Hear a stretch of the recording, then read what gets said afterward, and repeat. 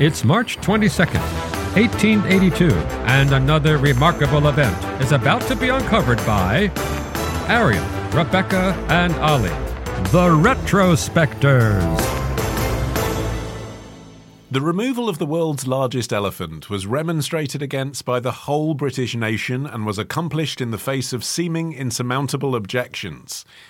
Now, that might sound like a damning news article that I'm quoting from, but it is in fact a poster advertising the opportunity to come see Dumbo, the aforementioned 6.5-ton elephant, at Barnum's Circus on his ill-fated tour of the United States, which effectively kicked off today in history in 1882 when he was removed from London Zoo, having been purchased by Barnum for $10,000.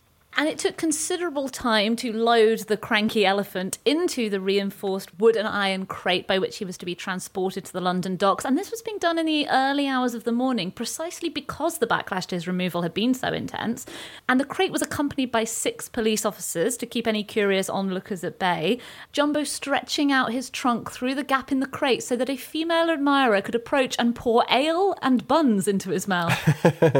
Well, that's a sort of depressing part of the story, which is that Dumbo was a bit of an alcoholic, frankly, because he had been, well, let's face it, mistreated in a lot of different ways down the years. So he was originally born in Sudan. He was an African bush elephant, born in around 1860. And after his mother was killed by poachers, he was captured and sold to an Italian animal dealer and explorer and taken to France, where he was kept in a Parisian zoo. But his really sort of runt-like stature failed to wow the crowds, and he was really badly neglected by his French keepers before he was just sort of shipped off to London Zoo in 1865.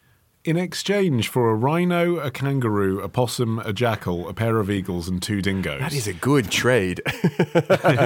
Because London Zoological Gardens, as it was then, desperately wanted an African elephant. Right. All that had been seen in England before was an Indian elephant, and African elephants are larger.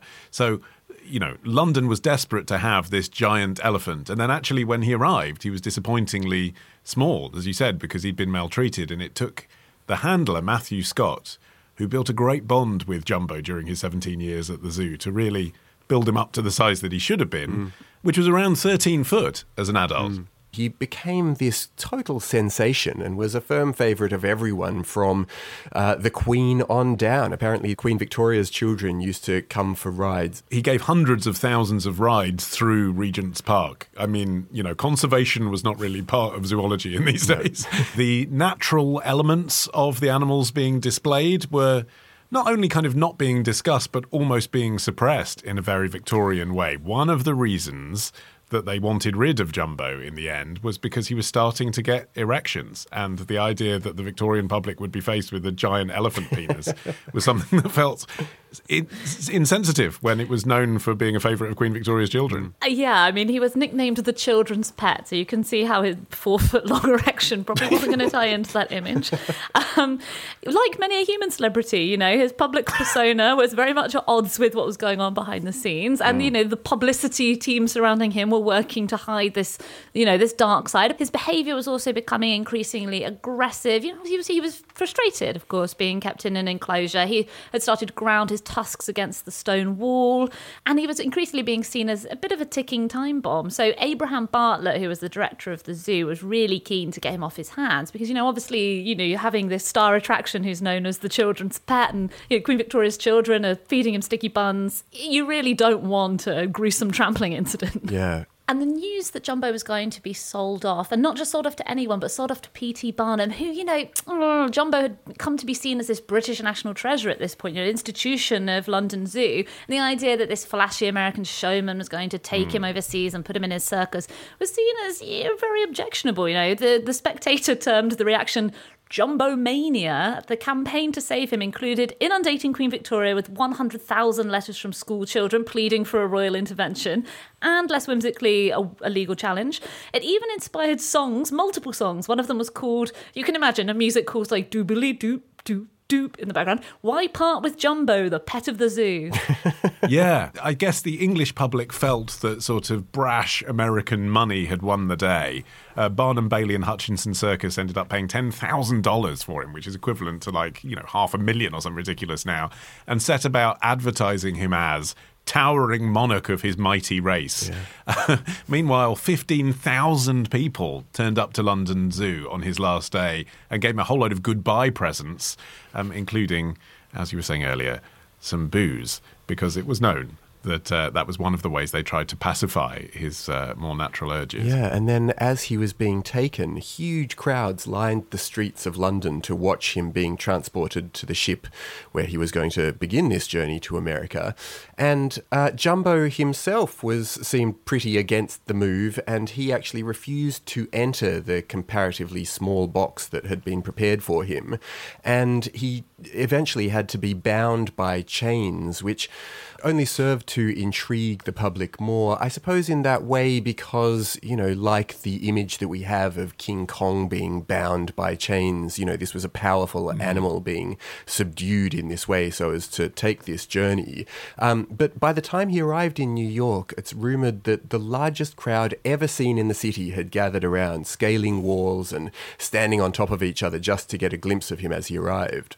And he was the star attraction for Barnum and Bailey's for 3 years. We'll get to what happened at the end of that 3 years in a moment. It's not pleasant. But in that 3 years, it was something folkloric, I'd go as far to say. Because the association you even have in your mind when you think about Circus Day coming to a small American town that you've seen in movies or read about in books, local factories closed, schools cancelled classes, and everyone went to see the elephant. The elephant became this iconic thing of American entertainment. And Jumbo was used by Barnum obviously as a driver of huge publicity, and there were advertising deals with tobacco companies and trade cards and all the rest of it, but also to attract a different audience. Until this point, it had been mostly men that had been going to Barnum and Bailey, partly to see women in sort of, small costumes. This was, especially with the background of prohibitions on nudity increasing, a way of saying, families, come and watch the circus, it's for you. Mm. Yeah, and I mean, obviously, P.T. Barnum, no stranger to showmanship, also arranged lots of attention-grabbing stunts to flaunt his prize attraction to the public, including a parade of 21 elephants. He was not short of an elephant or two. Over the Brooklyn Bridge in 1884. The bridge had opened the year previously, and there had been a sort of deadly stampede kind of crush at one of the exits, so there were concerns over its safety. People weren't using it. So to demonstrate how safe the bridge was, you had this parade of 21 elephants going across it. Sure. But eventually, all good things must come to an end, and Jumbo was actually killed in 1885 after he was hit by a train. There's a bit of a legend surrounding how he died, because the story is that Jumbo and the circus were travelling in Canada when this tragedy struck, and a portion of the fence along the railway was missing, and as the keepers were loading up Jumbo and another baby elephant called Tom Thumb, a train came barrelling towards them, and while they were going to the train, an unexpected freight car was heading down the track straight for the elephants. A keeper apparently yelled to them to get out of the way, and then Jumbo was hit. Barnum went around telling people that Jumbo had actually pushed Tom Thumb off the tracks before the train came barreling down it. So he had this story about the heroism of Jumbo saving this little elephant and sacrificing himself on the tracks. Yeah, I mean, Barnum's chutzpah in the face of what was clearly negligence is extraordinary. I mean, African elephants should live until they're 60-odd, and he died at 24. Mm. And of course, what Barnum then did is think, okay, well, how do I get my investment back? So he mounted an international tour of Jumbo's 13-foot-high skeleton and brought over his, quote, grief-stricken widow Alice from London Zoo. He gets on the phone to London Zoo and was like, we've hit a bit of a snag here with Jumbo. Can you send me a female elephant? Yeah. And then he spun this story with the papers that, like, when Alice first saw the stuffed skin of Jumbo, she started to cry when she realised he was dead as she looked into his glassy eyes. I mean, it is just genuinely, like, sickening treatment of animals when you read about it.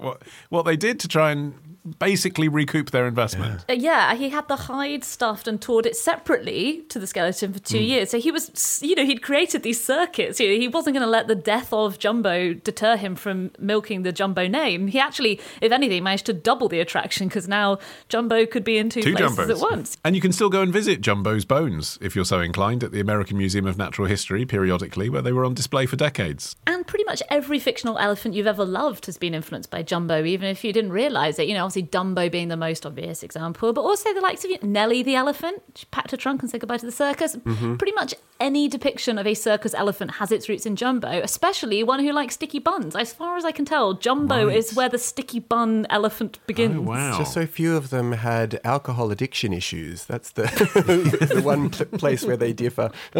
Nellie the elephant packed a trunk and went off to the priory.